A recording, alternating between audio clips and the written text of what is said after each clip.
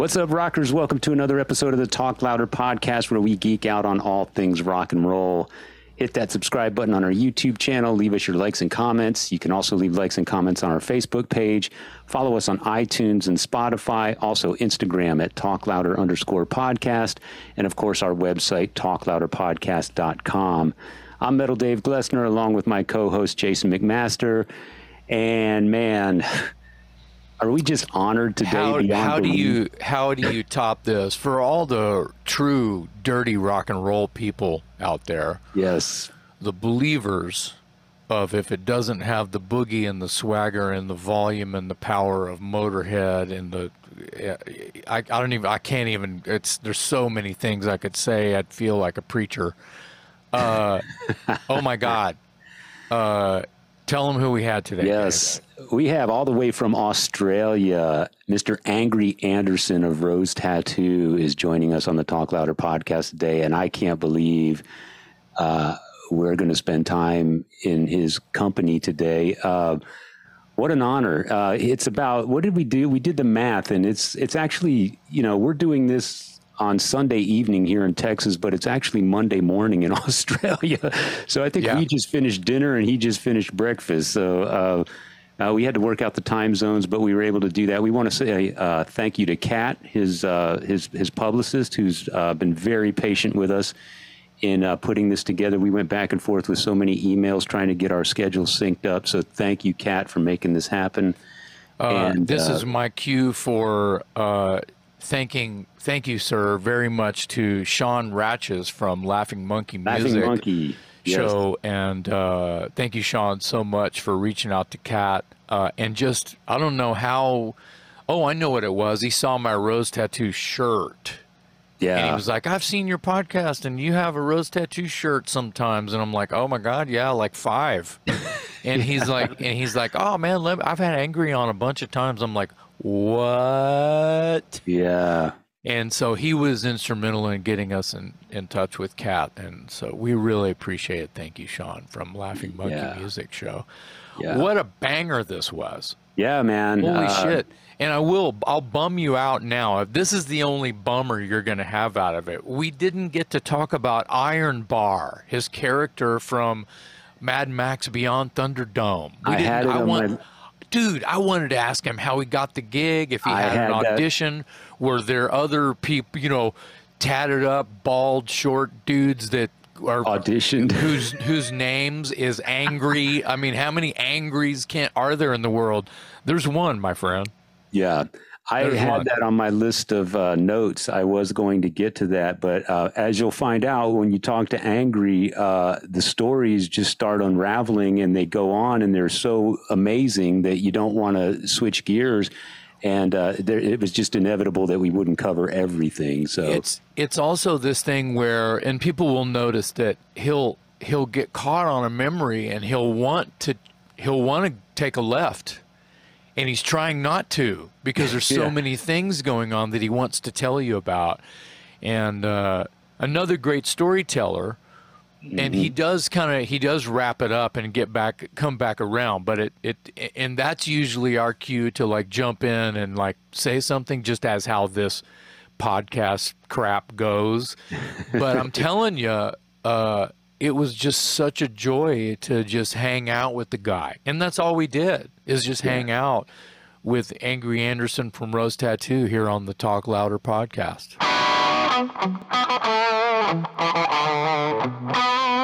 Angry, thank you for joining us. What an honor. Thanks. That's entirely the most appropriate thing you could have said all day. Thank you very much. Thank you. What time is it in Australia? Is it you having breakfast right now? No, it was a few hours ago. It's 10:15 a.m. in the morning. Okay. But I've only to explain why it was a bit of a panic at the end, because two things. This whole fucking technology thing is just. It's a mysterious realm for me. And, tell us about it. Oh my God! And this is someone who years and years and years ago, long before they made the movie, which they did in the 70s, you know, when we were all doing acid and stuff. And I was reading Lord of the Rings, and a girlfriend, she sort of an itinerant that sort of drifted through my house for a few months and on their way to somewhere. Anyway, she left me with The Hobbit. Oh. And she said, you know, Lord of the Rings. Anyway, strangely, talking about feeling uncomfortable in this world, I felt while I was reading the books, that incredibly fantasy world, I felt, I suppose spiritually or soulfully, very comfortable in that world. And because you know, when I was younger, I read a lot of books about fantasy stuff, you know, like a Conan, Yeah. a guy, you know, books like Moorcock and those kind of writers. And Conan, of course, the most famous of all those series. But there was other books too. There was a couple of books written about this Irish, I suppose, you know, King Arthur type of figure called Bran Mac Morn. And there was another couple of books with a character called Elric the Stormbringer, and he was an albino and had a magic sword that what gave him his power was every time he killed a bad guy, as the sword was slicing off its head or whatever, it drank its soul, and that empowered him. Anyway, long story short, here I am telling you I felt comfortable in Tolkien's world, and I feel very uncomfortable with fucking technology. So that's how fucked up I am. Well, that makes three of us. Yeah. Yeah. I was trying to. I don't even know if this mic is on. So, you know, what do I know? No, it's working a treat. When out of sync. That's okay. I was going to ask you guys some technical questions, and now I think maybe I'll go ahead and ask them anyway. But, ask them anyway. But you've already acknowledged that you're just as uncomfortable with this whole fucking thing that I am. From one dinosaur to another. Ask away. Another, yeah. But I'm a little bit further down the track than you are. That's okay. You know, I just know this is tell you how fucking. Well, I haven't just noticed it, but you know, when you're looking at face fart, and things are reversed. Yeah. Yeah, you know, things are reversed, and some of I've noticed it in. My daughter reckons it's because, you know, my phone's about 6 or 7 years old. Because, you know, I was brought up in an era where if it wasn't broke, you don't throw it away. Right. You know, like that. So I don't prescribe to that whole Apple scam. No. There's a new fucking model every year. No, right. And you know, anyway, that's just my point of view. But yeah, I noticed that you know, a lot of things, if not everything, is in reverse. Yes. So, you know, a right-handed thing becomes a left-handed thing. Blah blah blah. Right. Sure. But a lot of the audio these days, they sound like chipmunks. Yeah. Because you know, I was watching this thing the other night. Not The Sopranos. It was something else, like that kind of, you know, an excerpt from a movie or a series, and they were like chipmunks. So the audio was sped up. Oh yeah. And I don't know why that happens, and I don't know how to fix it. It's fucking annoying. You know, it really, really pisses me off. Anyway, that's not what you called, is it? No, but it's a hell of an intro. Great. Yeah, we got a few laughs. Hell of an intro there. Yeah. I'll go first. Okay. First off, I'm a really big fan Oh, thank you. It's okay. You'll grow out of it. Well, maybe not. Maybe not. I'm almost 60.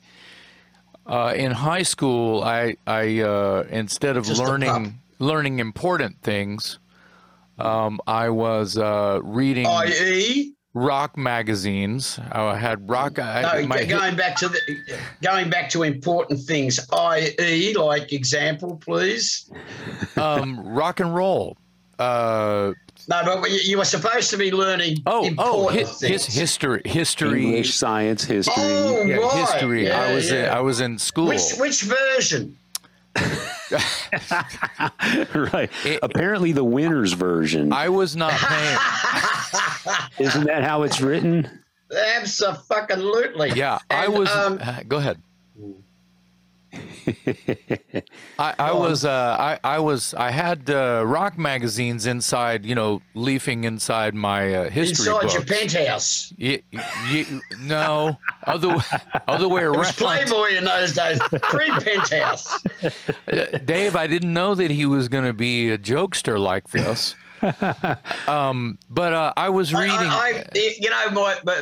My daughter, she found this thing on FacePass.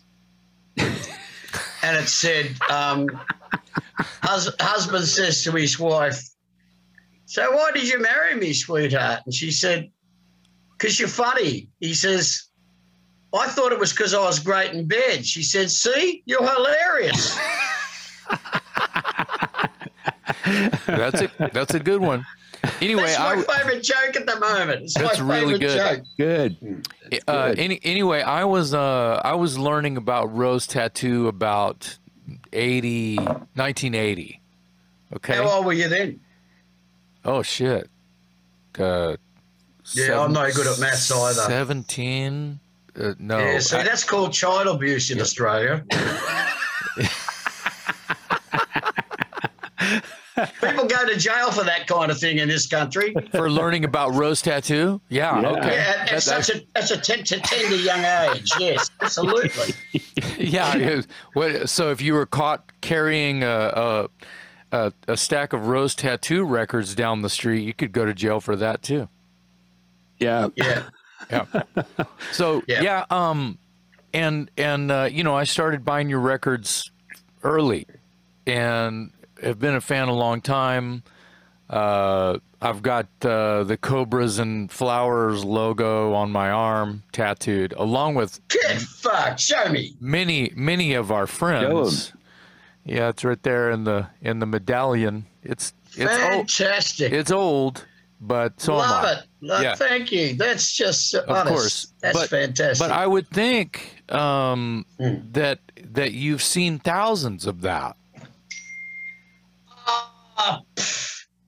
Possibly hundreds. Okay. All right.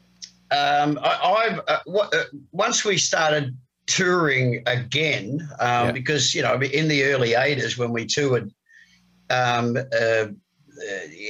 everyone had steam-driven phones in those days, and there wasn't the technology that so you couldn't take photographs, right? There was this sort of like bulky apparatus, and it was called a camera. Yeah. And strange name, but Yep. anyway, since then I've been photographing. Particularly like obviously in Europe, because we haven't been back to the United States of America since '83, and that's in that planning is in the works for us to come back and do a farewell, because I'm going to wind the band up in the next couple of years. If I make planned. it through. It was planned, but COVID killed it. Yeah. Well, it was, yes, COVID did. The plague responsible for a lot of that sort of, the tragic events. But the other thing too about it, of course, is since then, and I'm not sure when this came about, because I've got some friends in America who, like I was talking on email to a guitar player in Guns N' Roses now, Richard Fortus, and of course Slash as well. And we were just chatting. This is going back like 6 months or 8 months, and I said, "Yeah, okay, we're planning on coming to America," and they were sort of, pretty excited about that. And one of the things that I alluded to that was in our way was the cost of visas. And of course we didn't think that we were going to get, and we still don't know whether we'll get DeMarco, the drummer, who's back in the band after 6 years in jail. We still don't know whether he'll get a visa to enter the country. We're doing the Monsters of Rock thing next year, and he's got. I am on that with you. Sweet. Well, we'll be able to drink beer together. Yes. And chase loose women. Rock and roll style. Having just turned 75, I still can chase women. I just don't remember why. It's coming back. It's kind of like riding a bicycle, you sort of. I caught one the other day and I thought, oh, this feels good, like I like all these lumpy bits. Anyway, she was much younger than I, and that's another story. But so we're doing the Monsters of Rock now. He got a visa. We get there. I think we fly straight into Orlando. I'm not sure. And then we spend a night in a hotel. And because that's kind of like, isn't it curious the way they figure this whole visa situation out? Because we're going from the airport into a hotel, and then we go from there, we're picked up by a shuttle, and we're driven to the ship, and we get on the ship. He got a visa very easily to do that. But when we inquired as to, okay, what about touring and being on the ground, so to speak, in multiplicity, in other words, maybe 6 or 8 different states, they said, well, that's a different visa altogether. So we still don't know whether DeMarco can get in, but the costs involved have really nobbled us. They've just made it to the point where it's, unless we can come up with a way of maybe getting a grant, for like an art thing or whatever. That's going to sort of stand in our way as well. But we're very keen to come back to America because it's a very special thing when you think about it. We were only there over 1 year touring. Are you talking about 1983? Aerosmith. Yeah. Aerosmith. The top. So, we were in very prestigious company. Yeah. So that went a long way, I think, to helping establish the band. But having toured with both of those bands since, particularly here, and they assure us that, the sort of the cult following that we have, they're aware of it because, they live there and, they pass information around, bands and, so they said, no, Rose Tattoo, we've always had a very, very strong and loyal, steadfast following because they've waited all this time. And so there's no way I want to let that sort of loyalty, down or not appreciate it for it. So even if it's costs us an arm and a leg to come back just that one more time to say thank you, and also sayonara. Sure, we're signing off. We will definitely do that. But with Scotty Crawford, who's our new manager, and he's been managing us for a few years now. And he's largely responsible for resurrecting the band back onto, the international circuit, so to speak. I got him as a manager earlier on. I wanted to form my own band, which is more of a sort of based on Rod Stewart and the Faces era. Yeah. And, white guys singing sort of like Tamla Motown, like just the way Roddy did. And that's always been a dream, because my favorite rock and roll band of all time is Roddy Stewart and the Faces. Yeah, we love that stuff. Oh, just extraordinary music. I love the Stones, and I love Zeppelin, and I love all those classic rock and roll or rock bands. Yeah. Not all rock or rock and roll is rock and roll. It has to swing, as you know. I mean, the people who established rock and roll, the Eddie Cochrans and the Gene Vincents and Little Richard and Jerry Lee. Unless it shuffles, unless it swings, it's not rock and roll. It might be rock. It's got to have the roll. That's right. Oh yeah. Well, it's funny, like sometimes when, like you're playing a small club and there's like, maybe only 600 or 800 people there, you can establish a level of intimacy.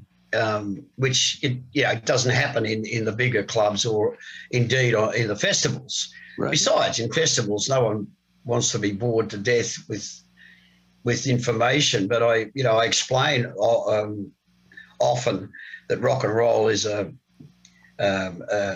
sexual term. It's about the rocking and the rolling, which is a way of disguising fucking. And it's true. And that's the basis of the blues language, if you like. Where they had to tidy stuff up for people, anyway, it has to have, most definitely, it has to have the, and that's the great thing, talking about the Stones and to the great rock and roll bands, is that they've got that swagger, they've got the swing. Yeah. Well, that's what the Tats have for sure, and the just the whole pub rock, and you guys have boogie. It's like if the Stones and Motorhead and Little Richard had a little baby and turned it on 10 and went on tour. And I like the idea that you are loyal to the loyal, and that you want to keep this thing going and have a chance to shake hands and shake babies too, Yeah. I have a few things I'd like to hold up to the camera. This is great. Whoa! This is great. I have a little story. There was where did you get that? I'm going to tell you a story. Okay. Real quick. I'll try to make it quick. You take all the time you like. It was like 95 or 96. I had just gotten my first computer, and I'd got online, and I started chatting with this gentleman in Australia. He might have been in Sydney. And we started talking about, of course, the obvious rock and roll. He was a fan of mine, and I started asking him about Aussie bands, and of course ended up just like expressing much love for Rose Tattoo. And he goes, "Oh yeah, I'm in touch with Angry." I'm like, "What?" So at the time, I believe you were at a Current Affair. Wow! In the mid-90s? In the 80s, yeah. Oh, yeah. Okay. Well, he said that he had contacted you through a Current Affair, and I thought that he had given the address he had given me was at a Current Affair. It wasn't at your house or anything. It wasn't a home address. And I wrote you a letter. The gentleman's name, if I recall, was Cameron Appleby. And like I said, I believe he was in Sydney. And you had this book out that I don't even recall at that moment. I knew it was out, but I realized it was fairly new at the time, maybe a year old. And he gave me the address to just go, hey, yeah, just write him a letter, man. He's super nice and chill. And I was like, really? And so I wrote you a handwritten letter. And you did not write me back. Instead, you autographed and signed to Jason, rock on, best wishes, Angry. And this is what I got instead of a return letter. And I appreciate that very much. Not at all. This was a long time ago. The story's not even done yet. The book that I spake of, I lent it out to a friend of mine because, oh, you've got to read Angry's book. It's so good. It's his whole life in your hand. And I don't have as many brain cells as I used to. No, none of us do. I forgot who I lent it to, and I couldn't figure it out, and I widespread tried to find out who I lent the book to, and I never got it back. And I'm so attached. I went on eBay and spent too much money for this off eBay, and it was like the only one that was available out there. And it's pretty cool because whoever owned this book has like yellowed out some quotes, you know, there's like some of it's like yellowed, right? Wow. Highlighted parts, okay. their favorite bits, right? Anyway, this is great. Cameron Appleby also sent me this. Wow. Oh, wow. It's like True Value Hardware ads from the newspaper, and like every leaflet you turn on has you going, you know, holding up pliers and tools and shit. Yeah. Fucking great. The things you do for a buck. Right. But let's talk about. I want to get to nitty. Anyway, thank you, Cameron Appleby. Thank you, Angry, for just Thank you, Cameron. Yeah. generous with your talents and your parts of your life to share with fans. I'm working on a sequel. Excellent. You got into helping young people at some point. That's how I ended up on television, actually. Okay. Tell us a little bit about that, please. Do we have the time? I mean, I have the time if you do. We'll try to make it, you know, just be weary of the clock, you know. Right, yeah. No, we're all racing the clock anyway, so just be weary. It's kind of that's very deep. It's one of the you may have already realised this that that concept is lost on me when I'm talking to someone of interest. I figured that out. Yeah, thank you. You're very generous. As you, sir. The thing about it is I'll try to make this brief. When the Tats first formed, we used to live in a very dodgy area called Darlinghurst, which is akin to a red light area called King's Cross, and it was a lot of nightclubs, a lot of restaurants, a lot of criminal activity, et cetera, et cetera. And anyway, long story short, I met a guy whose nickname was Sluggo, and he was a big formidable weapon that used to work the doors at two of the clubs. And he loved the Tats, and as a lot of those hard guys, I believe he's mentioned in the book too, Sluggo. Well, yeah, bingo. So that's the story. I was visiting him, and he said, when I get out of jail, I want to start a halfway house as a step towards rehabilitation for young offenders. And Rose Tattoo, as you know, is a band lyrically and stance wise from a male point of view, which was terribly unfashionable then. I mean, imagine how unfashionable it would be today. We wouldn't get off the ground. But because I remember Bob Dylan saying he was reiterating something that Woody Guthrie had already said, because, as you know, he was a devotee of Woody Guthrie, and he said, if you write about your life, if you write about what you see, what you feel, in other words, if you write about real stuff, the songs have a soul, if you like, and that's my insert into what I think Woody Guthrie via Bob Dylan meant. He said, if you write about real things and real people, there's a good chance your songs last forever.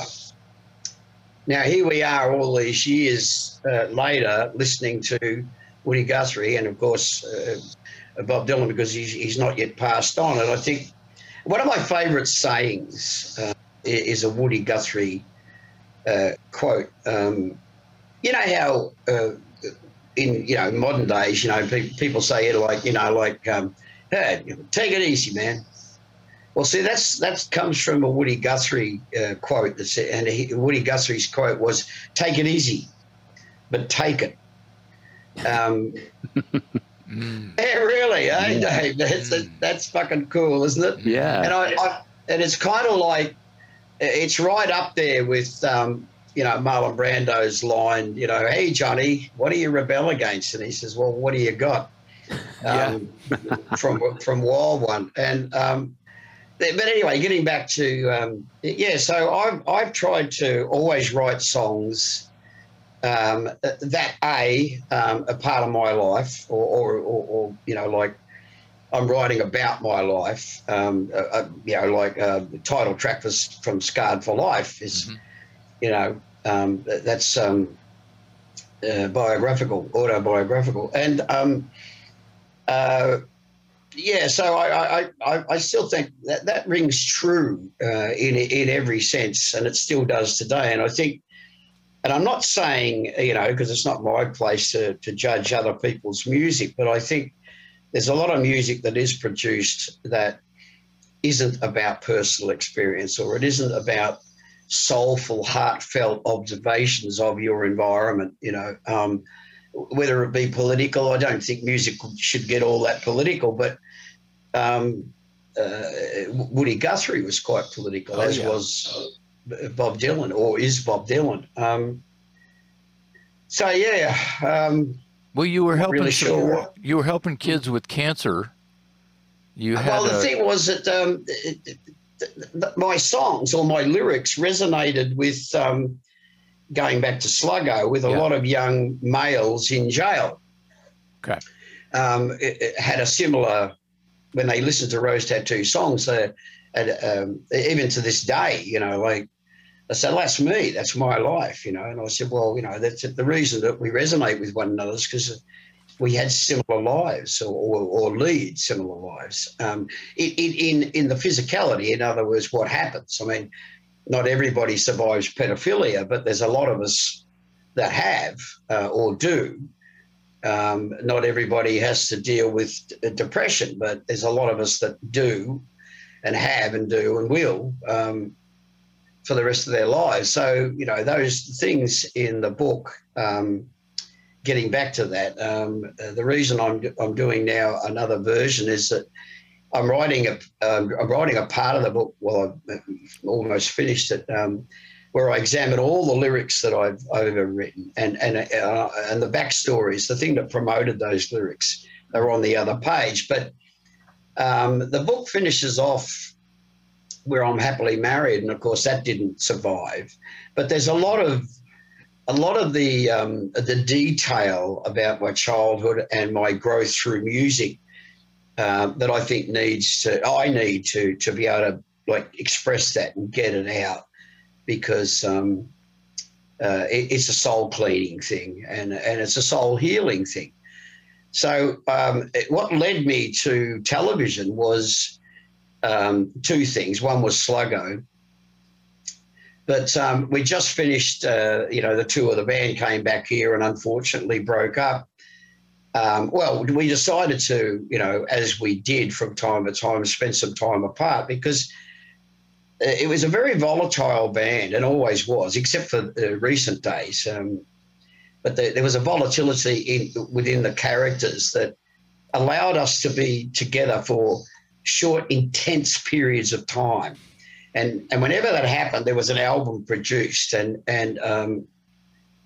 But because of the volatility of the characters involved, the intensity of what it was kind of like you pressure cooked something for so long, and then after a while the lid blew off, and then sometime later you had to start again. So that's what we always did. And so we came back from America and broke up, and I just met my daughter, who was a couple of weeks old by the time I first met her, the eldest of my children. And I realised then, that I was in a mess. I mean, I was drug addicted, I was alcohol dependent, and, I was in a pretty fucked up state of mind. Not that I realised it then, because I was living the rock and roll lifestyle, so couldn't have been happier, And then the band broke up, and I was kind of left. It was one door opens and another door closes, and that's the classic sort of philosophic view. And I realised, because when I met my daughter, I realised I can't continue to be a responsible father, to be a father. I couldn't continue doing what I loved the most, which was rock and roll wrapped up in self-destruction, but, burn bright and leave a good-looking corpse. I knew I couldn't do that, because he was this perfect human being with no protection, apart from her mother and father. And so I realised that as life does, it takes when not when it needs, when you need. But you don't always know that. We're not imbued with that sort of depth of intelligence. It's something we learn gradually as we get older through experience. And pain's the greatest teacher. And so I realised that I was destroyed in one sense and resurrected immediately in the other, because even though I was losing the great passion, the great love, the motivation, my purpose for getting up in the morning, well, in the afternoon, was rock and roll. And all of a sudden I knew that had to change, because I knew I had this duty, this honour. I was honour bound to this new creation, this person, this new human being, and she deserved, and I never did have. So I knew that she deserved to have the best chance, the best mother, the best father that she could possibly have. So, yeah, that's what changed it. So around about that time, and I was floundering because I could work with my own band at weekends, but, there was no more Rose Tattoo. There was no more lifestyle per se. Because with the Tats, particularly back in those early days, it was 24 hours a day, like most of those rock and roll bands of that era that built greatness out of their, absurdity. Right. They were so, the Stones, later on Guns N' Roses, but the Skid Rows and the Motleys, and they were the sort of the third wave, because the first wave of real delinquents was, as we talked about before, was Eddie Cochran, Gene Vincent, Jerry Lee Lewis, Elvis. Those days, that was the first wave. And then there was that homogenizing period, which is integrally important, but it was like, well, really, where it all became coochie pie and formulated, and there was lots of pop hits, and not that I deride pop, but then all of a sudden there was, I think the next revolution was, the British invasion. I thought it was curious. There's a headline that came out of America, the British invasion, which I thought was a clever play on history, if you like, but also it encapsulated the impact that the Beatles particularly, and then they opened the floodgates and the rest of it poured in, and because there must have been like that culturally. because like I said, there was a lot of bands around and artists in those days that were, for now you look at the Beatles in the sort of early to mid 60s, and you think, it was very cool. It was a very cool look, but it would have been just as uncool as when the Tats first toured America, because we got things thrown at us. We got booed. There was yeah. I remember Steven Tyler said to me after the first time it happened. I said, "Fuck, like what's going on?" And he said, "Fuck them. Just tell them to get fucked." I'm not too sure whether he meant me to do that literally, but I took him literally. So the next time we went out on stage and I went boo boo, I said, fuck off, get fucked. And the audience sort of, oh, what the fuck was that? Yeah. Anyway, well, that's how I got. That's a long-winded explanation of how I got into television, isn't it? Because I was working in this seedy area, the King's Cross, with Sluggo, who'd now got out of jail. He was working with street kids to try and young males. I see. To push them, get them jobs and push them in a more positive direction. And 60 Minutes crew came down to do an expose on street kids and all the problem that they were and all the crime that they were responsible for and committing.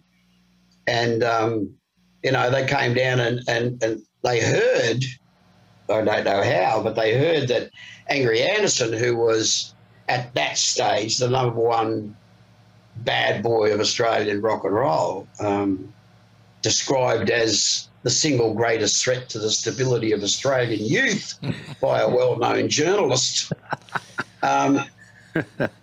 Here he was. So they thought that I was exploiting.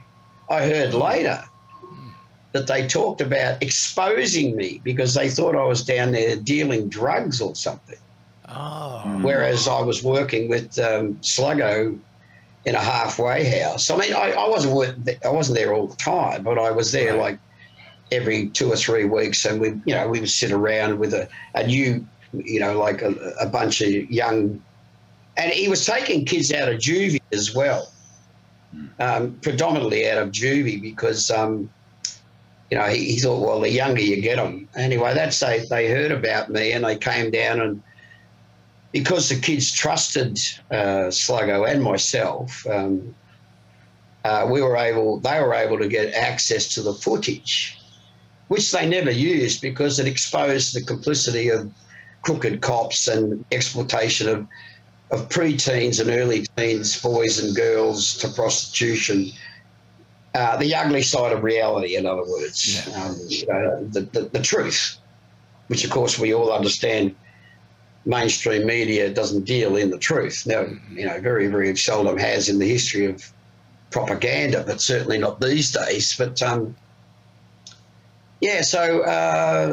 the producers on this television show, which was in those days from '85, that's when I first started. It was a show called Midday Show, and it was what they used to call the Blue Ridge set. The late middle-aged ladies that were at home and watched television while they had lunch.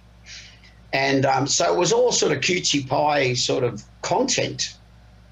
And, cooking, someone would come on and show how to bake scones and, what I mean? Like that kind of stuff. And then Raymar, who was from 60 Minutes, he was offered to take over the chair. And he said, if I can breathe fresh life into Midday Show and make it more of like an American-style magazine show. So they wanted colourful people. They wanted people that had a different point of view than their historic, because they were losing their audience. And he'd seen the footage. And he said, I'm intrigued. And so, I was called to a meeting. I met them. We talked about the real issues. And he said, you know what, Australian public need to know what really is going on. And this is Ray Martin, to be exact. Okay. Yeah.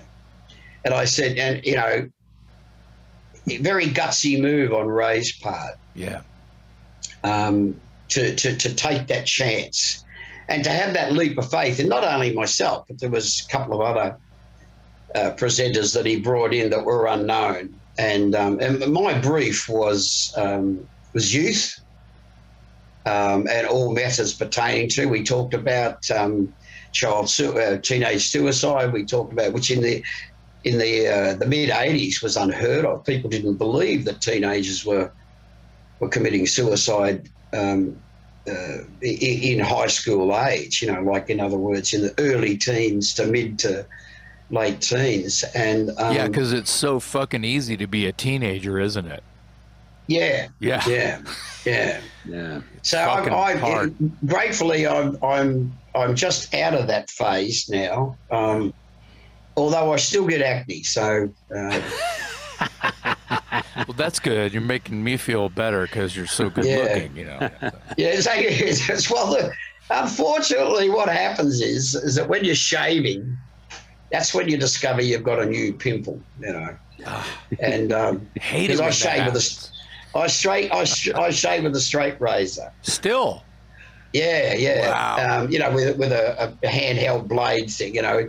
And so if it's back here, you don't actually just shears it off to the bone and you go, oh, the fuck, you know, like, and then there's piss and blood everywhere, and you know what I mean? It's like, anyway, sorry, we digress. It's all right. You mentioned your friend Sluggo, and I know you've probably answered this question 100 times, but I want to hear it from the man himself. Speaking of nicknames, how did you become Angry Anderson? How did you get the nickname Angry?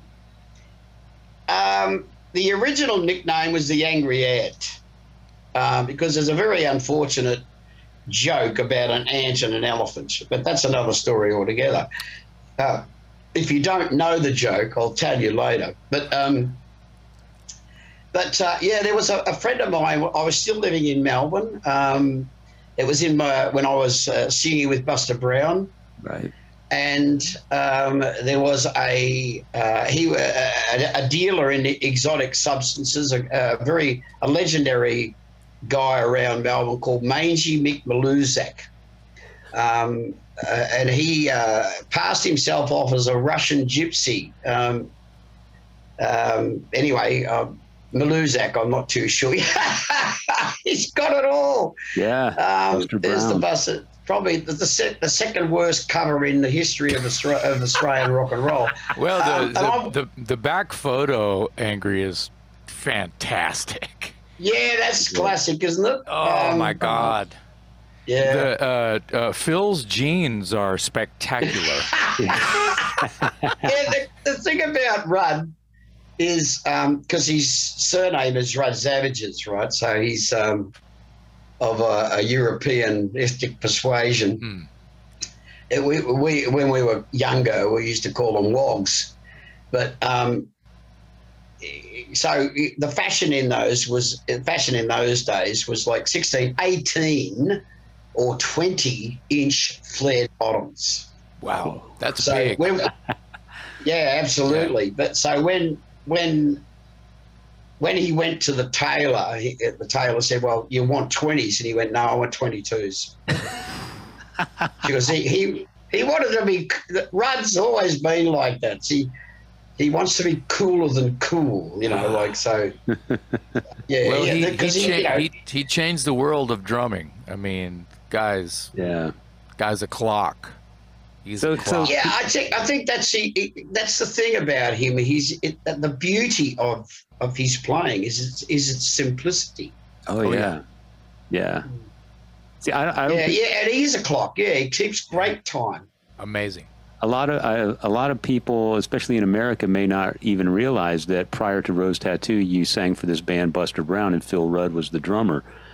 We all kind of became familiar with Phil Rudd through AC/DC in America. Yeah, but so you do have that history with him. But back to your nickname, Angry. So how did you get that? So anyway, there was we used to drink at this pub called the Station Hotel, which was opposite a train station in a inner Melbourne suburb called Paran. And so because it was an inner suburb, there was a lot of small what we call colonial. It's from the colonial post-colonial days, but like terrace housing. So there was lines built on the English model. There was lines and lines of houses exactly the same, and they're joint, right? So it's a low-income established place. So there was this pub frequented by.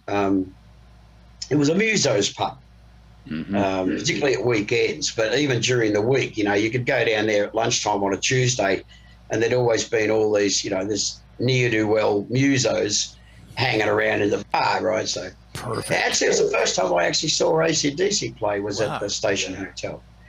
But anyway, Mangy Mick was, like I said, a dealer in exotic substances, and there was some sort of situation where he was owed money, and he told some money collectors that he knew, and they went and collected the money, and there was physical violence. Anyway,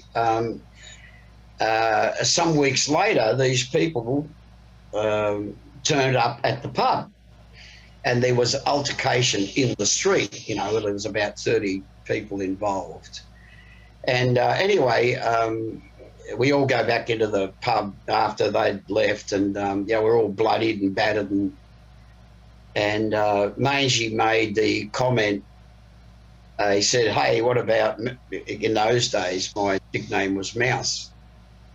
And I said, "What?" Mick just sort of came out with this classic line. He said, "What about the angry ant?" And there I'm standing there with the fucking fat lip and dry blood on my nose, and and he said, and because it equates to anyway, there was a big fat bloke, and he was drunk as a lord. So I jumped on his back, and he's hit the ground and knocked himself out, and everyone thought I was responsible for knocking him out. So the ant and the elephant. Anyway, what about the angry ant? And I got a round of applause, and since then it was the angry ant. And, hey, angry ant, and then after a couple of weeks, which is the Australian way, they abbreviate everything. Yeah. Like my nickname at school was Ando, because my surname's Anderson. Right. So so after a while, it just dropped back to angry. And I think the basis of it was that I remember saying to Mange, because he and I used to share flats or apartments or houses back in the day with the other band members, etc. And a bunch of ne'er-do-wells, you know what I mean? And I said to him, everyone's starting to call me angry. It's so fucking cool. And he goes, man, he said, and he just, because he was a big solid man, and all my best friends are big solid men, by the way. It's by default. It's a survival device. Sure. I get it. I need some bigger friends myself. Yeah. All my best mates are all fucking big cunts. Anyway, he said, mate, he said, you're like an angry little rat. He said, you're disproportionately angry for your size, but that was the result of, let's not get, too deep and morbid about it, but that was a product, it's actually in the book, of my upbringing. My father was little, he was a jockey, my biological father. Okay. And one of the first things he taught me when I was a kid was how to fight, how to box. He was a Golden Gloves, what they call a Golden Gloves boxer.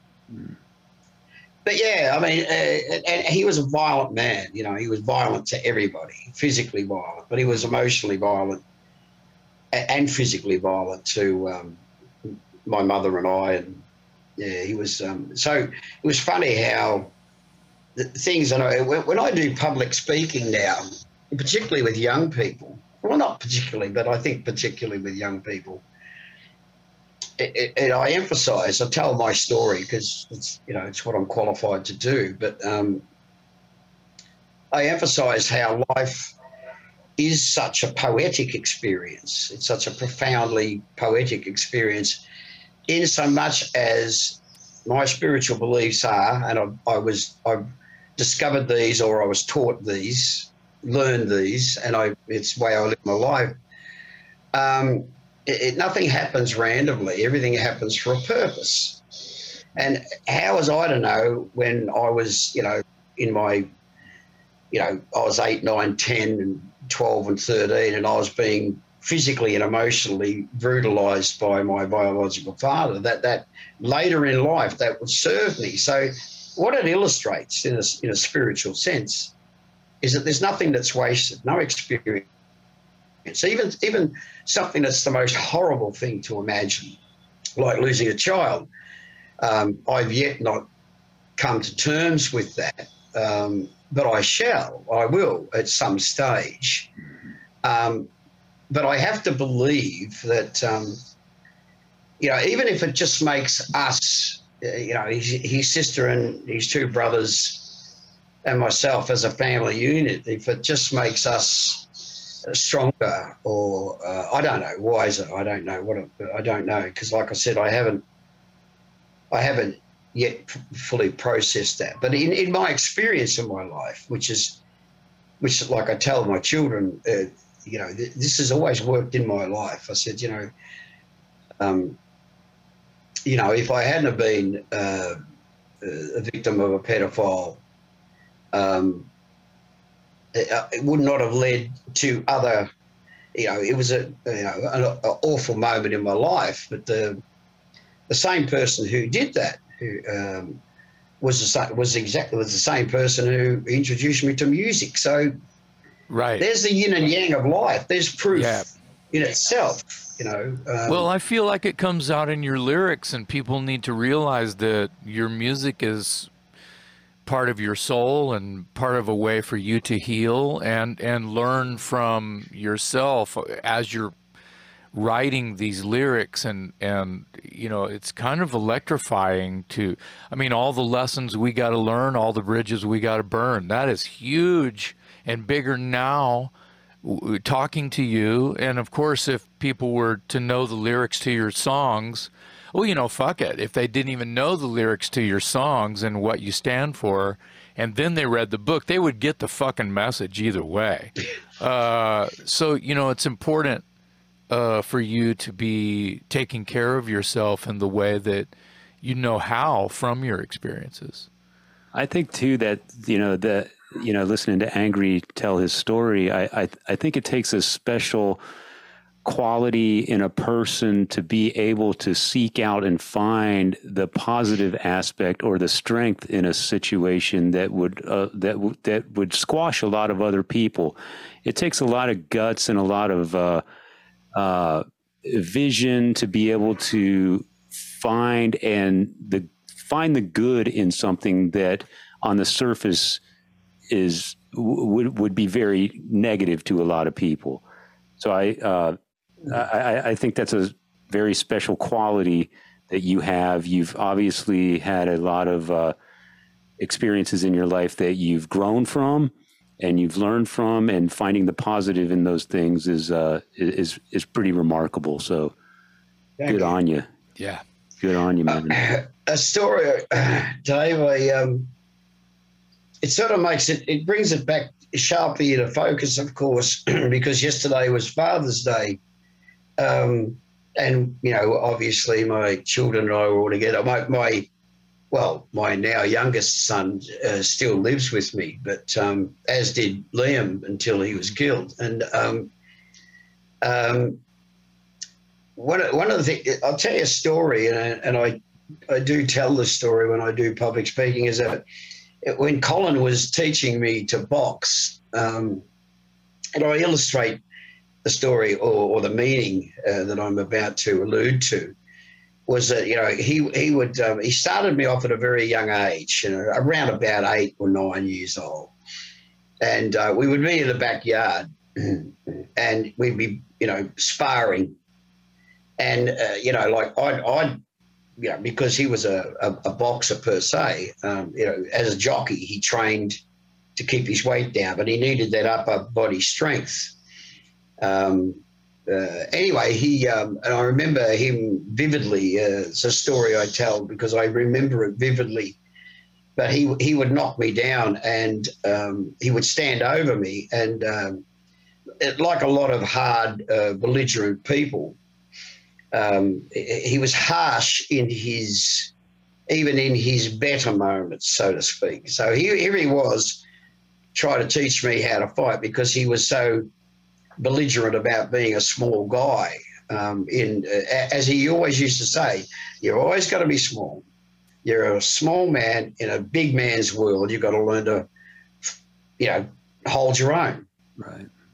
So he used the two things that his father, who was a worse male, a worse father, fear and aggression, or fear and anger. And I remember laying there on the ground, and I can hear his voice like it was yesterday, and he would say, "Get up." And he would stand over me, and he wouldn't offer to help. He'd say, "Get up." And he would say things like to me too, "You're an Anderson. You get up and you hold your head up. You get up." And he would be belligerent. And I knew once I got back onto my feet and held my hands up again, he would, because every time I went to throw a punch like a boxer would, he knew where to duck, but he knew how to counterpunch. So, and that's the art of learning how to box, right? Is you learn how to read that physicality part. So there he would knock me down again, and again I would hear him say, "Get up." Now, he was in a belligerent and I believe ignorant way trying to teach me how to fare physically in a violent world, because violence is often visited on the weak, and being small is a vulnerability. But later on in life, I don't think Colin had the capacity, and maybe I'm selling him short, but I don't think he had the capacity to realise that what he was teaching me in that a roundabout way was one of the most valuable lessons that a father can teach a son or a daughter, and that is that life will continually knock you down just to see if you can get up. I mean, it's not just, but the purpose of being knocked down is to rise again. To survive the experience, to have the experience, to benefit from the experience, which is what I believe we're all put here to do. You have to be knocked down so that you can learn to get up. Right. Yeah. Right. I love your perspective. That's great.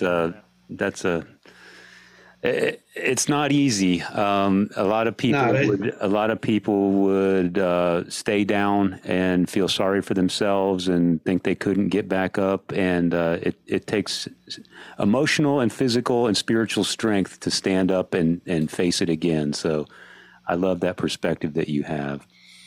I want to jump ahead to when is the first time that you were aware that this band called Guns N' Roses was covering Nice Boys? And what was your initial impression? And, because in America, you weren't very well known. Rose Tattoo wasn't. I remember I grew up in San Antonio, Texas, and we had a DJ on the radio named Joe Anthony who used to play Rose Tattoo. And I remember when you were touring with Aerosmith, they were on the Rockin' a Hard Place tour, and you were coming through San Antonio, and I wanted so badly to go to that show because I loved Aerosmith, and I loved what I heard about Rose Tattoo because of this local DJ. I was too young. My parents wouldn't let me go to the concert, so I never did get to see you. But really, a lot of America wasn't really aware of you until Guns N' Roses came about. So when were you first aware of Guns N' Roses playing Nice Boys, and what was your impression of that?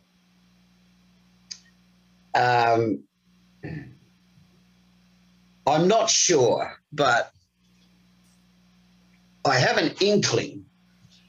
I was living in Los Angeles. I lived there for the best part of a year, writing with a local, an English bloke who'd settled in California, in Los Angeles, a guy called Michael Slamer, and he was from an English pop band. Anyway, classic romantic story. He met a local, they got married, he stayed there.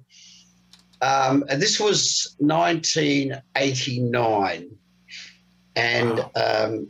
The then record company, I'd done, this is going back to the two worst rock and roll album covers. The first one was an album that we did called Southern Stars, which was our last Albert's album. I think Jason. Then there was a year or two off, and I got signed to Mushroom. Yeah. Oh my God. He's got it. I don't think it's the worst. I don't think it's the worst. Yeah. Show me the worst one then.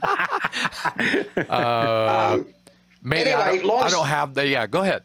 Go ahead. Actually, the worst I've seen, and I've got it somewhere on my phone. There was a thing done on FaceFast about, the 20 worst covers of all time, and there's this is, I think they're a Mormon family, or they're but mum and dad and about 4 kids, and they're all dressed exactly the same, really badly. Yeah. And they're singing gospel songs, or songs of praise. Sorry, not gospel songs, songs of praise. That's the worst cover I've ever seen. But yeah. So what was I talking about? That yeah, the first album. I went to Mushroom Records and produced the first album, Beats from a Single Drum, and which was confusing for the fans because it was my first solo album, but it was released as a Rose Tattoo album for a marketing. Right. We all know how dishonest record companies can be. Yeah. To be clear, it was not Rose Tattoo, and it was obviously not Rose Tattoo, right? Absolutely. I mean, I remember when we were talking about the first single, and we had a listening party, and one of the DJs said, "I love that song, Calling," and of course the Mushroom people were there. And they said, "Yes, I love it. That's radio friendly. We'll play that." And I watched it. This is before it was released. This is just when it was done a desk mix, and the album had yet to come out. Mm-hmm. And he said, "What's the song about?" And I said, "Well, I watched this Jacques Cousteau documentary about Wales, the language of Wales, which is singing." Mm-hmm. And they cock their heads in interest, the way dogs do. Yeah. And what do you mean? I said, "Well, what do you mean? What do I mean?" I said, "It's a song about," and then I went on to explain how whale pods sing to one another around, and because water is the great resonator, they can be hundreds and hundreds of kilometres apart, but they can sing, and they sing. They use tones and notes that carry through, so it travels, right? They don't even have to know one another. Yeah, they're communicating. I wonder why those fuckers didn't understand that you wrote a song about communication. Well, bingo. So you took acid too. Actually, no, but really? All my friends did. So yeah, wonderful experience awaits you. Conduit.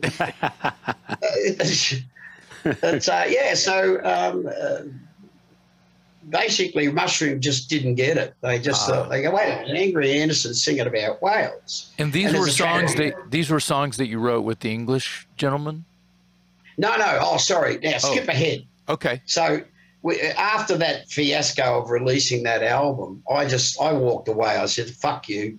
You got no idea what's going on musically. All you know about is like formularized, stuff." Because Anyway, so there was a couple of years off, and then they wanted me to join this program where they were sending people to Los Angeles to work with American writers and producers. And I think there was there was 2 or 3 other bands and a solo artist on the Mushroom label. We were all in Los Angeles at the same time, which is 1989. And so Michael Slamer and I wrote that album. Okay. Blood from Stone. Right. And I remember when we first got there, we took a house. Well, my manager took a house in the Hollywood Hills. Or if you stood on our balcony and looked across to the left, you saw Griffith Observatory, and the sign was up behind us up there. Yeah. Franklin was down there, Sunset, whatever. So we were up in the hills, in the canyons. That's right, the canyons. Yeah. And anyway, as it turns out, one of the guys that had a room in this house was Axl's brother. Oh. And he was like a PA roadie. He studied law, he told me. But anyway, long story short, he said, my brother's band, they're fucking huge fans of your band, your old band, Rose Tattoo. They actually play some of your songs. And I went, oh, okay. And I said, well, if next time they're doing a show, we'll go, And as would have it, a couple of weeks later, they did a show. They did a show, and the opening band was a fantastic band called Burning Tree. Mm. And they were a trio. Yeah. And it destroyed me that they never got to be big band, but I don't know even what happened to them. But I got 2 of their albums, and great band. And then the next band on was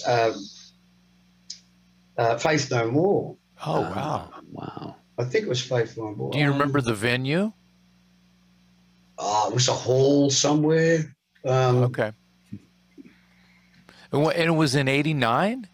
Yeah, what was it? What was Faith No More's first song? It was kind of like a part sort of rappy. Yeah. Heavy rock. Their first big breakthrough single was called Epic. That's it. Yeah. Anyway, they were next on. Yeah. And they blew me away. I thought, fuck me, how good musically. Yeah. I mean, I thought the front man was as mad as a cut snake, which was good. That's good because he was so fucking. Oh yeah. The way he moved and all that kind of shit. Mike Patton is a motherfucker of a front man. Yeah. He can sing. He can sing any fucking thing. He can sing. And he did in their set. And I remember seeing them do an article or an interview later where they have, because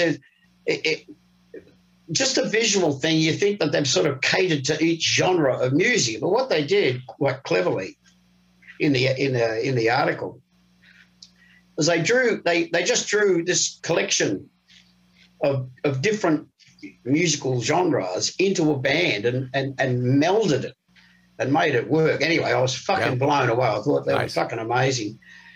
So we went outside to have a joint, and then we came back in, and then the act on, the last act on was Guns N' Roses. Wow. And then later on, of course, it was so funny because did they play Nice Boys and pull you on stage or what? No. This is a bit of the story, I suppose. Okay. I can't even actually remember in all truth if they actually played it, but they assured me that they would have. Yeah. And I would have been absolutely fucking thrilled about the fact that, an American band was, because I thought they were amazing. I thought they really had the look down. They had the swagger. And they got all the components of being a rogue rock and roll band. If they went to the trouble to learn Rose Tattoo's material and put it in their set and release it and record it and release it, they had swagger. Yeah. Yeah. So as you can imagine, over the years, once we became, they came out here and they wanted us to do, we reformed. Yeah, I was going to bring that up. Wasn't the band like in ashes? You guys were scattered and not even. We self-imploded yet again. And that was in 91 or 90. When was that? Yeah, it was very early 90s. Okay. Guns N' Roses was on the Use Your Illusion tour, so that was 92. So you're somewhere around the early 90s. Real quick, I want to go back. I think that it later came out called Guns N' Roses Lies. But it was on the band's early label, Uzi Suicide. Yes. They released that Live Like a Suicide, and that had a whole lot of Rosie. It had Nice Boys. It had an Aerosmith cover. Mama Kin. Mama Kin, that's right. Thank you, Dave. And then it had a few Guns songs. Yeah, and I wore that fucking thing out, and I was so happy because that band was mine. I was like, they're talking my language. Oh my God. And that would have been in 87. So it was sooner than 87 because 86 Appetite came out. Yeah. Appetite for Destruction. That's why I asked Angry. Right. So you're right. The first thing Guns N' Roses ever released was Live Like a Suicide, and that predates Appetite for Destruction, which came out in 87. And it had a fucking Rose Tattoo song on it. Live Like a Suicide had a Rose Tattoo song on it. And then when Appetite for Destruction blew up, they repackaged Live Like a Suicide and added some acoustic songs, and they put out this album or an EP called Lies, Lies, Lies. Right. And because they were the biggest band on the planet at that time, the whole world heard Rose Tattoo. Yes. A lot of people for the very first time because Guns N' Roses was huge. And that would have been 88, 89, about when Andrew was talking about. Yeah. So that's why I asked him, when was he first aware? Was he aware at the time of Live Like a Suicide, or was it more after the Appetite for Destruction phenomenon and then the Lies, Lies, Lies? Well, it was in 89. Okay, so that would have been... Because, and there was a lot of record company people there. And some of them knew who I was. Sure. But they were there for that show because, like when I say, it was a pretty prestigious lineup. It was it was a new concept to me, but it was a showcase. Mm-hmm. Oh yeah. So, okay. Yeah. So both Faith No More and the Gunners, and I think even Burning Tree might have been just recently signed, or they'd be signed, and so it was just pre the whole thing exploding because there they were in this like a hall in the suburbs, like downtown. But it wasn't like a club. Okay. And they were, and there must have been like, if 1,000 people, there would only be like 1,000 people, maybe even less, maybe 800. But wow, that sounds like a private party or something. Yeah, maybe it was a little too. bit. Yeah, Table showcase. Because there was a lot of record company people there. Yeah. But that was sort of, they were sort of just coming out, apart from, because there was a tiny little bit of a hint of the sort of the teased hair and but they weren't they were starting to wear they were wearing things like leather and like chaps, and I think it might have been Duff. I remember Duff says. Duff, with the Reformation, it was so funny. He paid us the great compliment in Duff style. And this is going back a few years, and they were out here. We were doing the opening slot, and they said, look, come back and see us, before the show. We just want to, after sound check in the afternoon, we want to hang out a bit and talk shit. And anyway, we were there, and there was a couple of people there, and so you guys go way back. Someone said that this is one of the American entourage, and Duff said, if I can quote him almost verbatim, he said, "Way back, we stole all their shit. Yes.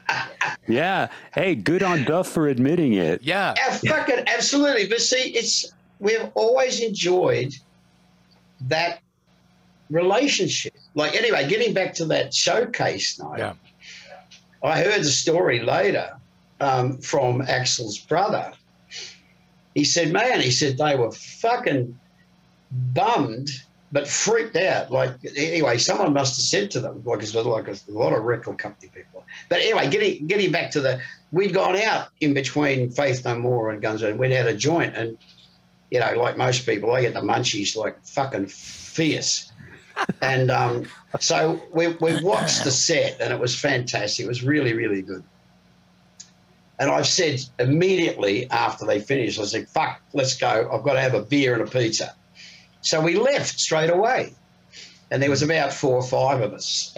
But his brother stayed. Yeah. Because, he wanted to go and say hello to his brother. And so he must have gone backstage and said, I was here with blah, blah, blah, and Angry Anderson from Rose Tattoo. And they've gone, fuck, what the? Was he out there? And they said, yeah. His brother said, yeah. He said he was here, but he's gone. They went to get pizza. And then years later, they told me the story. They said, we were fucking chuffed that you were there. And they were sort of freaked out because, like, what did I think of them playing our shit, you know? Yeah. Right. I have a little bit of a interjectory here. I give Guns N' Roses all of the credit for, recording Nice Boys and in the mid 80s, to be safe, and it's sort of introducing a lot of people who didn't have Kerrang! Magazine in their history book in 1980 and reading about Rose Tattoo. So I got a record deal in 88, and I was in Los Angeles recording in the Valley at Sound City. And so every night we'd go out and see bands play, of course, because it's 5 guys from Texas who've never fucking been anywhere and never had any money. We're going to soak it all up and get crazy, right? Yeah. Dude, every fucking band covered a Rose Tattoo song. And some, we'd see 3 bands, 4 bands in a row. Every one of them would play Rock and Roll Outlaw. All of them. And I was like, don't these guys call each other and say, oh fuck, we wore the same shirt? They need to call each other and go, are you guys playing it tonight? Yeah, you guys can't play it, it's already on our set list. But everywhere I'd go to a whole nother club the same night, someone would play Rock and Roll Outlaw. And I was like, fuck. Well, that's tragic, isn't it? Yeah, well, but it's all, you know what, man? It's also fucking awesome. It's also beautiful, too. It's beautiful. It's the coolest thing. In Junkyard, have you heard of a band called Junkyard? No. No, okay. Yeah. Okay, they cover your shit, too. They do Bad Boy for Love. They do One of the Boys. I know they've done Rock and Roll Outlaw. Oh yeah, and I went to high school with the singer, and they, him and his buddies moved out to Hollywood and got a record deal, and around the same time that my shit happened, and we're all fans of your shit. So, for me, like I said, getting out there and just everybody's all about Rose Tattoo, and how does it feel? I'll throw a question in here. How does it feel to hear these stories? And to know or just not know, I mean, there was a band called Princess Pang that played a Rose Tattoo song. Oh, yeah. You remember Princess Pang? Do you remember that? Female-fronted hard rock band. They were great. And they did, I think they did Rock and Roll Outlaw as well. But the point is how do you feel is like, basically a decade plus after you, like, pen the songs, these guys are paying homage to you in America and loving you, and you were underground. It was kind of punk rock to be into Rose Tattoo. As a matter of fact, me and Dave know a lot of like our friends who were in punk rock bands who have your logo tattooed on their bodies forever. Yeah. And they're going to flip the me and Dave are the coolest kids in town right now. Right now. Yeah.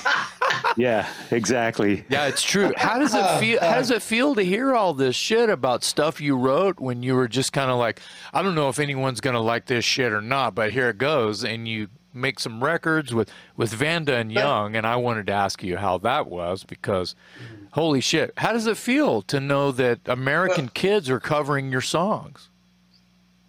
Several answers to several questions. Yes, how sir. does it make me feel? It makes me feel 75. It's Yeah. Yeah. and but it's one of the greatest compliments. I mean, Of course it is. There's a saying about mimicry or whatever is the greatest compliment. I think it might have been even. I was just thinking, that's not the correct wording, but imitation is the greatest form of flattery. That's it. Beautiful. I think it's like with the Gunners playing, because it's the same thing. The Gunners were playing early Rose Tattoo. See, they were looking for influences that spoke to them, that were, this is the way I read it, that meant something to them. So that I think you instinctively know that when you start getting into music and you're forming the idea of creating something of your own, all with the Rose Tats, even with Buster Brown, but even since after I just left tech school at 17 and wanted to get into a band,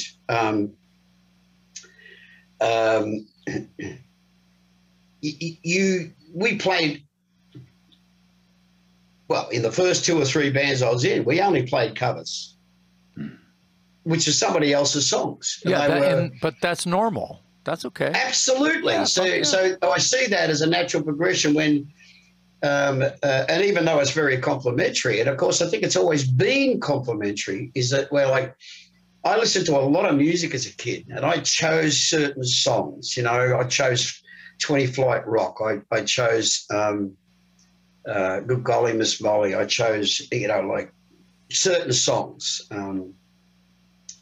That's Matchbox.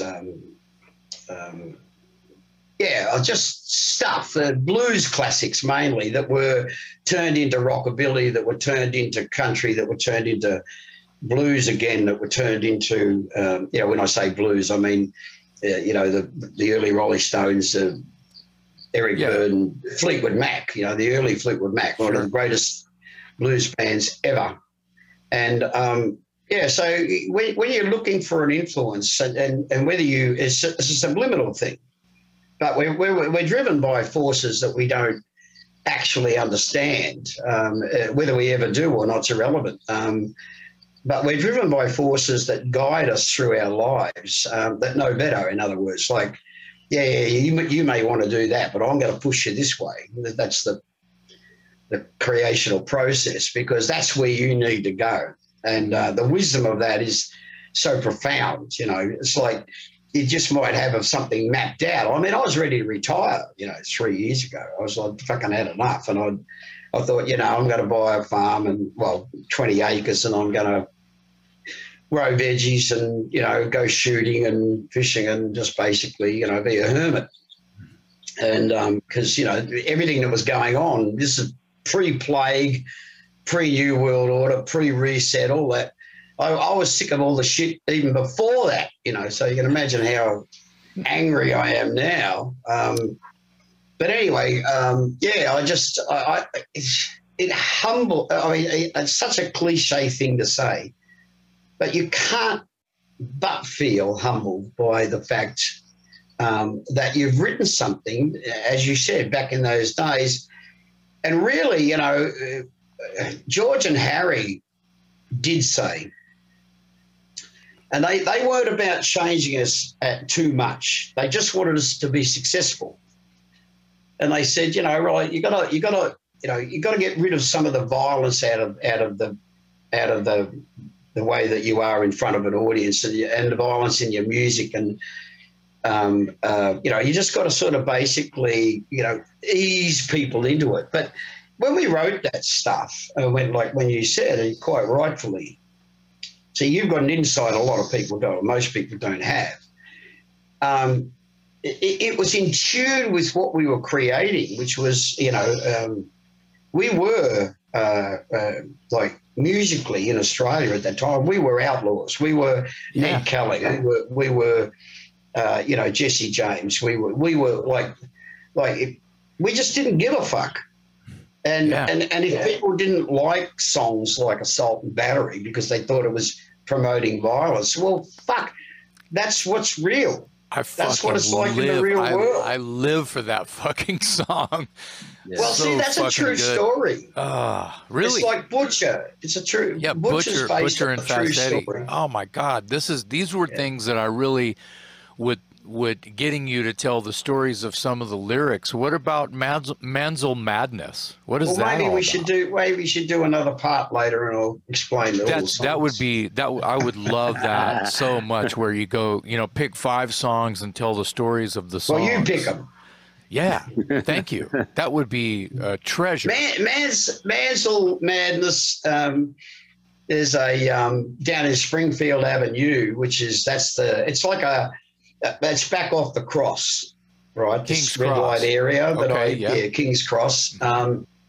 So frequented by ne'er-do-wells and criminals and prostitutes and drug dealers, and it was this tiny little club. Bands used to play there. We played there a few times, and it was called the Mansell Room, Manzil Room, and what does it say? You've spent too many nights up the bar. Holding up the bar. Holding up the bar, that's right, yeah. In Texas, I think they call that belly up. Yeah. Hey, put your belly up, I wanted to talk about the song Texas, but we can go there another time. So because that was inspired by ZZ Top, obviously. Yeah, makes sense. When I say obviously, I mean, I remember saying to Dusty, God rest your soul, Dusty. Yeah, what an amazing human being.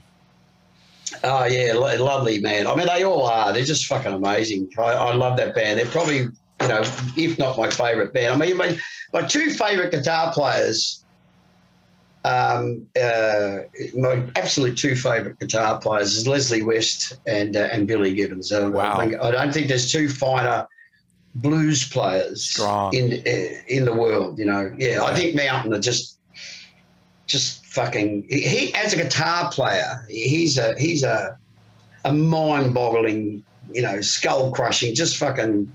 Oh yeah. He goes places, where angels fear to tread. I mean, because Leslie West, he was a real rogue. He was a real outlaw. He was just it was like watching something that was not particularly physically real. And I get the same inspiration from watching and listening to Bill. Anyway, I remember saying to Dusty, I said, because we toured with them in Europe. This is where we first met them. What year was that? What year? 81, 82. Okay, all right.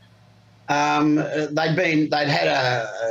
had some time off, I think, while Frank dealt with his substance abuses. They did the album they came back with was the one where they're on the sand dune. They've got bags of dope. Rio Grande Mud or no, later. It'll be early 80s. Not Eliminator. No, pre that. Right before Eliminator. Yeah, it was right before Eliminator. I don't know that. I can see the cover now. It's got the song "Party on the Patio" on it. Is that a Tube Snake Boogie Party on the Patio? Yeah. I forget the title of the album. I don't know the title of the record, but those are great fucking songs. Yeah. Man. Yeah. Was it El something like El Dobo or El Loco? No. But anyway, because I remember years later when we were on tour. Texans. Yeah. And I said to them, well, the album cover, and because how quirky Top are. They're fucking, it's quirky as all fuck. And it was the bags they've got on the cover. It's supposed to be marijuana, and there's a cop. There's a cop in the chasing them or holding them up or whatever. I'm just sort of trying to visualize the cover, but Actually, one of us should be Googling this, I suppose, I think that's what Jason's doing right now. Looking it up. We're Texans. We should guilty. know this. I mean, we should know. I feel bad. We're in the middle of a fucking interview talking about rock and roll. How is it that we know more about Rose Tattoo than we know about ZZ Top? That's fucked up. I got some. We might save it for next time, but I got a couple of fucking absolute classic top stories. Tell us one. Tell us one right now. Okay, we got them really fucked up one night on Australian beer. I found some in a supermarket. Well, the road crew found some. And so we introduced them to Australian beer, which is marginally, it was in those days, stronger in the alcohol content. I got it right. It was El Loco. El Loco. I got it right. It was El Loco. Yeah. So anyway, we got them fucked up on beer. And anyway, we were down, I think we were actually in Texas or New Mexico or somewhere. It was down there, but I'm pretty sure it was Texas. And they had this biker bar that they love to frequent, which is another story because I never knew they carried guns until that day. But because when you go in, you have to check your guns, right? Right. So anyway, but there was another, and I remember they took us to this, we had a couple of days off, and they said, we're taking you guys out now. So we went to this place. And we drove out of town, and, there was a line of pickups and like 30 or 40 Harley Davidsons and this big fucking barn, and it had a big neon sign, and it said, beer, beer, beef, something, beer, beef, bourbon, and boobs. Mm. And we go in there, and, there was all these, what became Hooters, like, all these scantily, with little denim skirts and shorts and cowboy boots and fucking tits out here. And it was fantastic. It was full. And the menu had two things on it. It was steak and sausages. That was it. And that's so they brought them out in trays, to your table. So I remember sitting next to Dusty, and he said, I've ordered you a depth charge. And I went, oh, yeah, cool. What's that? He goes, hang on. So they bring out, this woman comes out, 2 jugs of beer, puts them on the table. And then these, steins, so like a beer stein. Mm-hmm.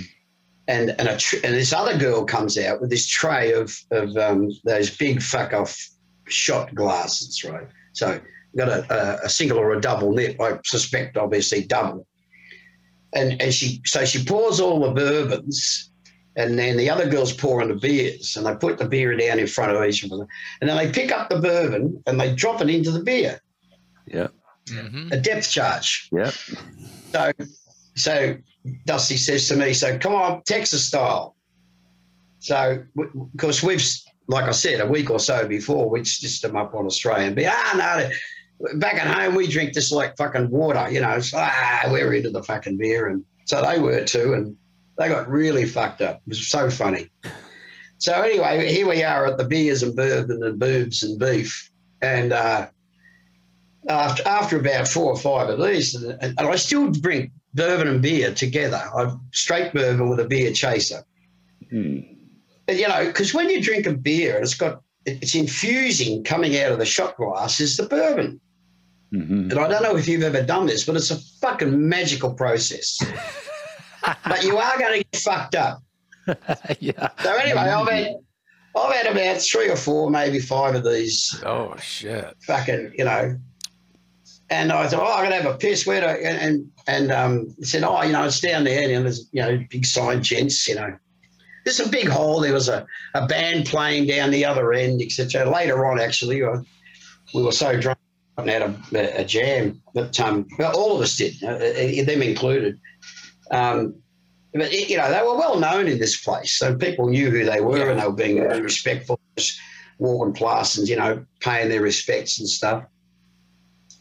So I went to stand up, and they had bench seats, right? So I had to throw my leg over.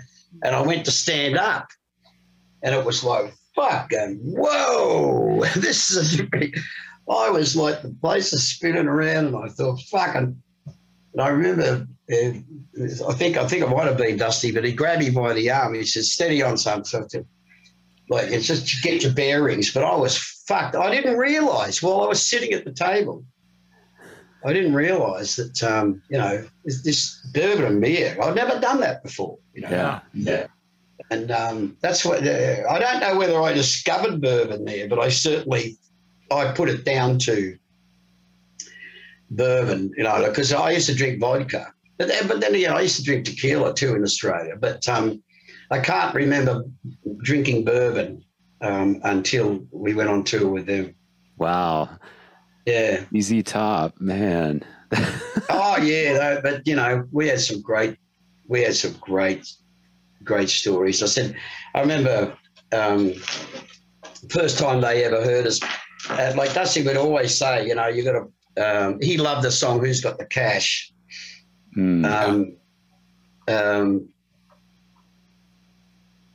Yeah, God rest his soul. But yeah, I remember the first time they heard us play, which was Scarred for Life tour. So it was a couple of years later. Yeah. And he goes, "Man, Texas." He said, "What's that about?" I said, "It's about you guys." And he said, "Really?" I said, "Yeah, really." I said, because they wrote a song called "Bad Boy," which Dusty used to sing. Yeah. Well, you probably know that. Right. Not that I imagine that it was written about us, but yeah, we wrote, you know, I was trying to remember the lyric, but it was things that, it's like, you know, like in their film clips, you know, chicks, you know, long-legged girls with, you know, big titties going down to Texas, going down to Texas. Yeah, that's right. And Let the big-breasted women grow or something. Yeah, you know, so that's all. That's all about the top and their clips and. Yeah.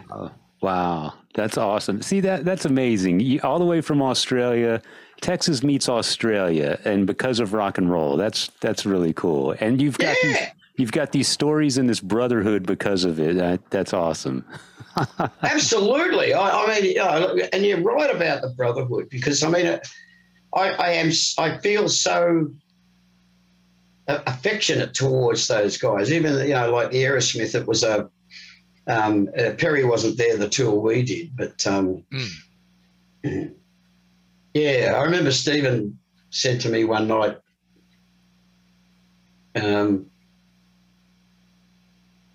he said, "Over here, I'm considered to be a bad boy." He said, "Yeah." So he said, because I was sort of going. It was going back to the, you know, throwing the money in the cans, and even at one stage they threw chairs on stage. Fuck. And it was Stephen. He sort of said, "Oh man," he said, "they're just not used to it. You know, it's something really different for them." And he said, "But fuck them. You know, like it's real. It's just keep doing it."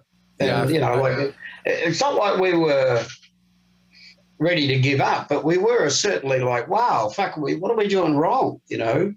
Yeah. I feel like, not to become a music journalist real quick to review the show, but, you know, Aerosmith is, even at that time, even though they are true bad boys, I mean, God, Stephen was probably still really fucked up at that time, huh? Yeah.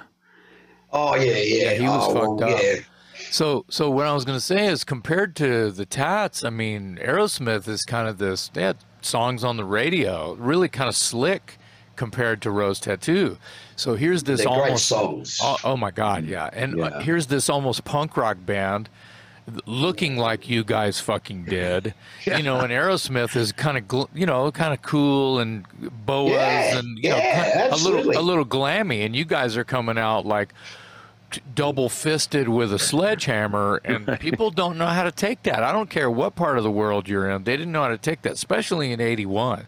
I mean, sure, if you go to see the Sex Pistols, you know what you're going to get out of it. If you went to see the fucking Stooges, you know what you're going to get out of it. But they're going to see Aerosmith, and here's these guys' Rose Tattoo, and it's like fucking aliens come out and with shotguns, you know? Yeah. And it looks like a jailbreak. Yeah. Well, I got to tell you, and again, giving credit where credit's due. I mean, okay, we'd already worked with the top in Europe. So it was the very early 80s, 80, 81, 80, I think it was. And so we formed a friendship and a relationship there. Yeah. So they knew what they were getting when they, because they said, well, they knew we were in United States of America, and so they said, like, we're going to do a tour. We want the Tats to come and open up for us. So they knew what they were getting. So to their credit, yeah. Now I know that this is a true story. Stephen told me. He said, like, when they were going out, they review suggestions for an opening act, and we were labelled in those days special guests. Right. And sometimes there was a band on before us. So there was a band on, and then we were in the middle slot, and there would be Aerosmith to be on. So they chose us. They saw, they heard the music, they saw the clips, and they said, yeah, that's what we want. So to their credit, so yeah, they're largely responsible. If we enjoy any sort of, as I said before, we realise it's a cult following, but if we enjoy any sort of, notoriety, if you like, or following, it's in a large part due to those blokes, those bands, saying, we want to work, we want the Tats to do our shows. In '87, I saw Guns N' Roses play a small venue in San Antonio, holds about 500 or 600 people. And it was, they were, Appetite for Destruction was on the rise, but it hadn't quite, this is in '87, it hadn't quite broke yet, my friend, I'm down there with a friend of mine from Austin, where me and Dave live. We live in Austin, Texas. And I'm there with friends, and my friend Gilbert has his Scarred for Life t-shirt, Tour 81, that he got at the Aerosmith Rose Tattoo show. And he saw you guys in '81, so this would have been 5 or 6 years later. And he's wearing the shirt, and Guns' bus is parked there, and Slash walks off and walks right up to my friend. And we're like, holy shit, it's Slash, and he walks up to my buddy Gilbert, and he goes, how much do you want for the shirt? And long story short, I've been giving him free shirts for years. Well, nowadays, but back. But he didn't. This is just before I think you guys had become friendly, you and Slash and the Gunners. Yes, But Gilbert did not sell Slash his Scarred for Life T-shirt. My man. That's right. He's gonna flip out when he hears that this is happening right now. He's gonna be what? So. Angry, I wanted to know. We were talking about your look. Especially in '82 when you're opening for Aerosmith, and a lot of American audiences are kind of a little taken by surprise by what they see. Really. What do you remember? What do you remember about getting your first tattoo? And then what did you think when it kind of became the norm, and it's like it's almost mandatory that everybody has sleeve tattoos now in rock and roll? But you guys, I remember seeing the album cover. Neck and face. Neck and face. Right. If you don't have your backs of your hands, your neck, and your face, right? You fucking, you're just pedestrian. You're ordinary. Yeah. But I remember seeing your album covers in the late '70s and early '80s, and thinking to myself, "Oh my God, these guys are scary looking, man. You guys really look like a gang of prisoners." and then it kind of became the norm, and still is. So I wanted to ask you, what do you remember about getting your first tattoo, and what did you think when tattoos sort of became commonplace? I got my first tattoo, 17, just lost my teenage queen. Then I took a stand for an outlaw's life. I was 17 or around about that age, so it was illegal. And there was a tattooist in the next suburb down from ours that tattooed underage kids, and it was known to do so. Had a studio at the back of his house. I was having trouble with my then girlfriend, she was much in demand. There was a lot of really cool guys after her, etc. And so I thought I'd get her name tattooed on me, and I did. And yeah, well, I was maybe I was a bit older. Maybe I was 18. Anyway, she left me. Regardless of the tattoo, and I mean, it was a great honour for me to put her name on my arm. But that was my first, and then on the other, and it was a rose, a rose and an anchor. Yeah. And on the other shoulder was a black rose and a tombstone in memory of the drummer who in my first real band, and he died at a very early age, like his early 20s, as I said. So yeah, they were my first two. I remember talking to Tony Cohen, who's, by the way, I'm not finished yet. I'm not done yet with ink. But a year or so ago, I was talking to Tony, who tattoos me, and the fad aspect, because once upon a time, only outlaws, whether they be bikers or people in the army usually, or the Air Force or Navy obviously, got tattooed. And he's a very old school, as you can imagine, ex-biker, about my age, he's been tattooing all his life. And he said, it's made us all rich, the fat aspect. He said, but it doesn't sit well with me. He said, because that's why because he's at a very prestigious shop in and around Sydney for as long as I can remember. And he's one of the godfathers of tattooing in this country. Legendary guy. And he said, I let when they come in for the one colour coverall, he said, I let the kids there's about half a dozen young tattooists that work at his shop. And he said, I let the kids do all that shit. He said, but he does the traditional body stuff, like he does body suits and, but he won't tattoo. He's done a couple of backs of hands, which are mainly the traditional flash, like roses or skulls or whatever. He won't do necks. He won't do faces. We'll wrap this up, but I wanna read you some lyrics that I've written. Okay. Okay. It won't take very long. This is called "She Dances Evil." Jezebel, by Broken Teeth. Yeah, by my band Broken Teeth. Says, Jezebel can't walk so well after a night on the town. Must be the poison stinging in her ears. She'll be the death of me and bring me down. Jezebel, she was 17, made me feel cool just like James Dean. Well, she was hot on the spot. Her heart beats faster when I'm really mean. Chorus, she dances evil. She blows like dynamite, and she's all mine. She dances evil. She got rhythm, and she's right on time. Here's the best part. Number 3 made a mess of me. Must be the voices singing in her ears. If it was you, what would Angry do? He'd say, I'm never gonna suffer a straight man's fears. In honor Thank you. Thank you so much. I'm just going to tell you this. I love you, sir. I love you. Thank you so much. That's one of my favorite Broken Teeth songs, by the way. Yeah. What would Angry do? Yeah.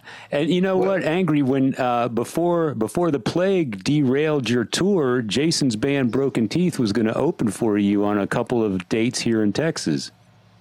Excellent. So I hope we can reschedule that and make that happen again. We shall now. We're working on it. I want to hear that song played live. Yeah. Thank you, mate.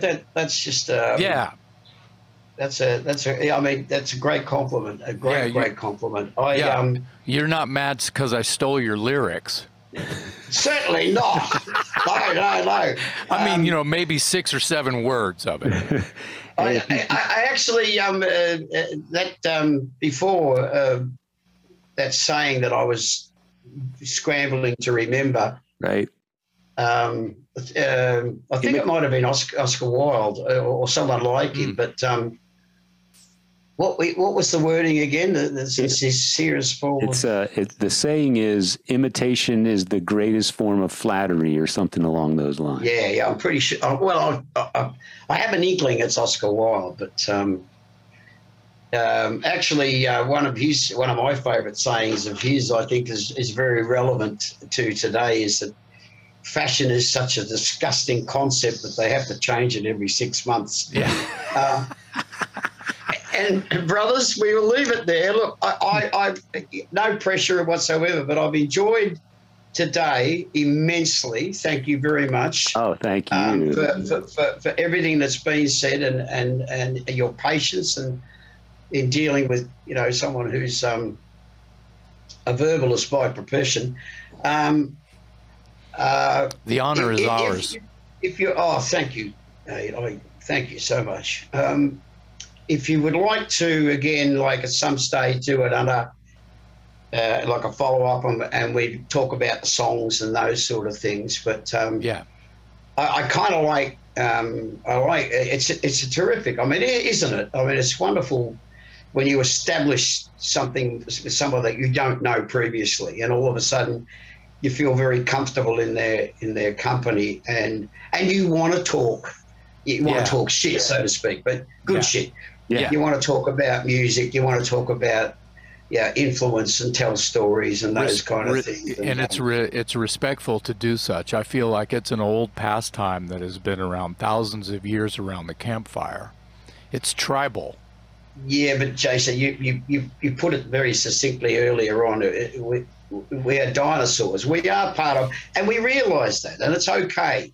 Yeah. Because as George Harrison so beautifully put, all things must pass, and that's a wonderful old. It's not just a philosophic stance, but it's a spiritual. It comes from a spiritual law, the root of that saying. But everything has a time. For every time there's a season. It's that wonderful area of understanding that. And I understand fully that the music will live on. Yeah. But like you've had your day, you've had your moment in the sun, whatever poetically you want to dress it. But the thing about it is that and I think it's a wonderful part of life, and you do. It sounds like an old codger sort of a fucking thing to say, but that's fine. You can only discover these things with a certain amount of road behind you. Yeah. And it's kind of like the great old wisdom. Youth is wasted on the young. Yeah. That goes back a long, long, long way. I think that might even had its roots in Greek early philosophy. Yeah. But of course, it's not wasted at all. But it's would I be young again? Certain aspects, rock hard erections. That devil may care sort of. Yeah. You know what I mean? But, yeah. Anyway, boys, I'll leave it with you. I got to go. Sorry, but no, Angry. I wanted to say real quick. One of the reasons we do this podcast is because we love speaking to our heroes, and if we're lucky, we walk away feeling like we got to know the person a little more than we did before we started. And that, sir, is exactly what happened today. So thank you for your time and spending it with us and being such a great guest. We always have respected you for the music, and now I feel like we have a kinship, and we really got to learn a lot about you, and we appreciate that. So thank you. We certainly do have that kinship after today. Yeah, that's what I meant before about feeling comfortable in one another's company. It's like we're not acquaintances anymore. We're mates. Soul Brothers. Wow. In the true sense of the word, you know. And I wouldn't mind if Catherine, obviously you're in touch with, or someone that works for you is in touch with Catherine, because it'd be really, really nice if I could get some of that recorded product of yours, Jason, to I would love nothing listen. more to send you whatever format you want. I can send digital links for you to just click on and listen in your headgear there, or I can send CDs or vinyl or whatever you would like, sir. Yeah, I'd like the CD because I'm stuck in the past.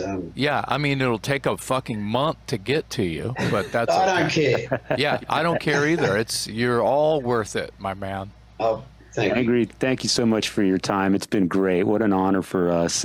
You made our days, and we can't thank you enough. On behalf of my co-host, Jason McMaster, I'm Metal Dave Glessner, along with our very special guest today, Angry Anderson, on the Talk Louder podcast. Till next time. Thank you, sir. I like that. Appreciate it. Till we meet again. Thank you.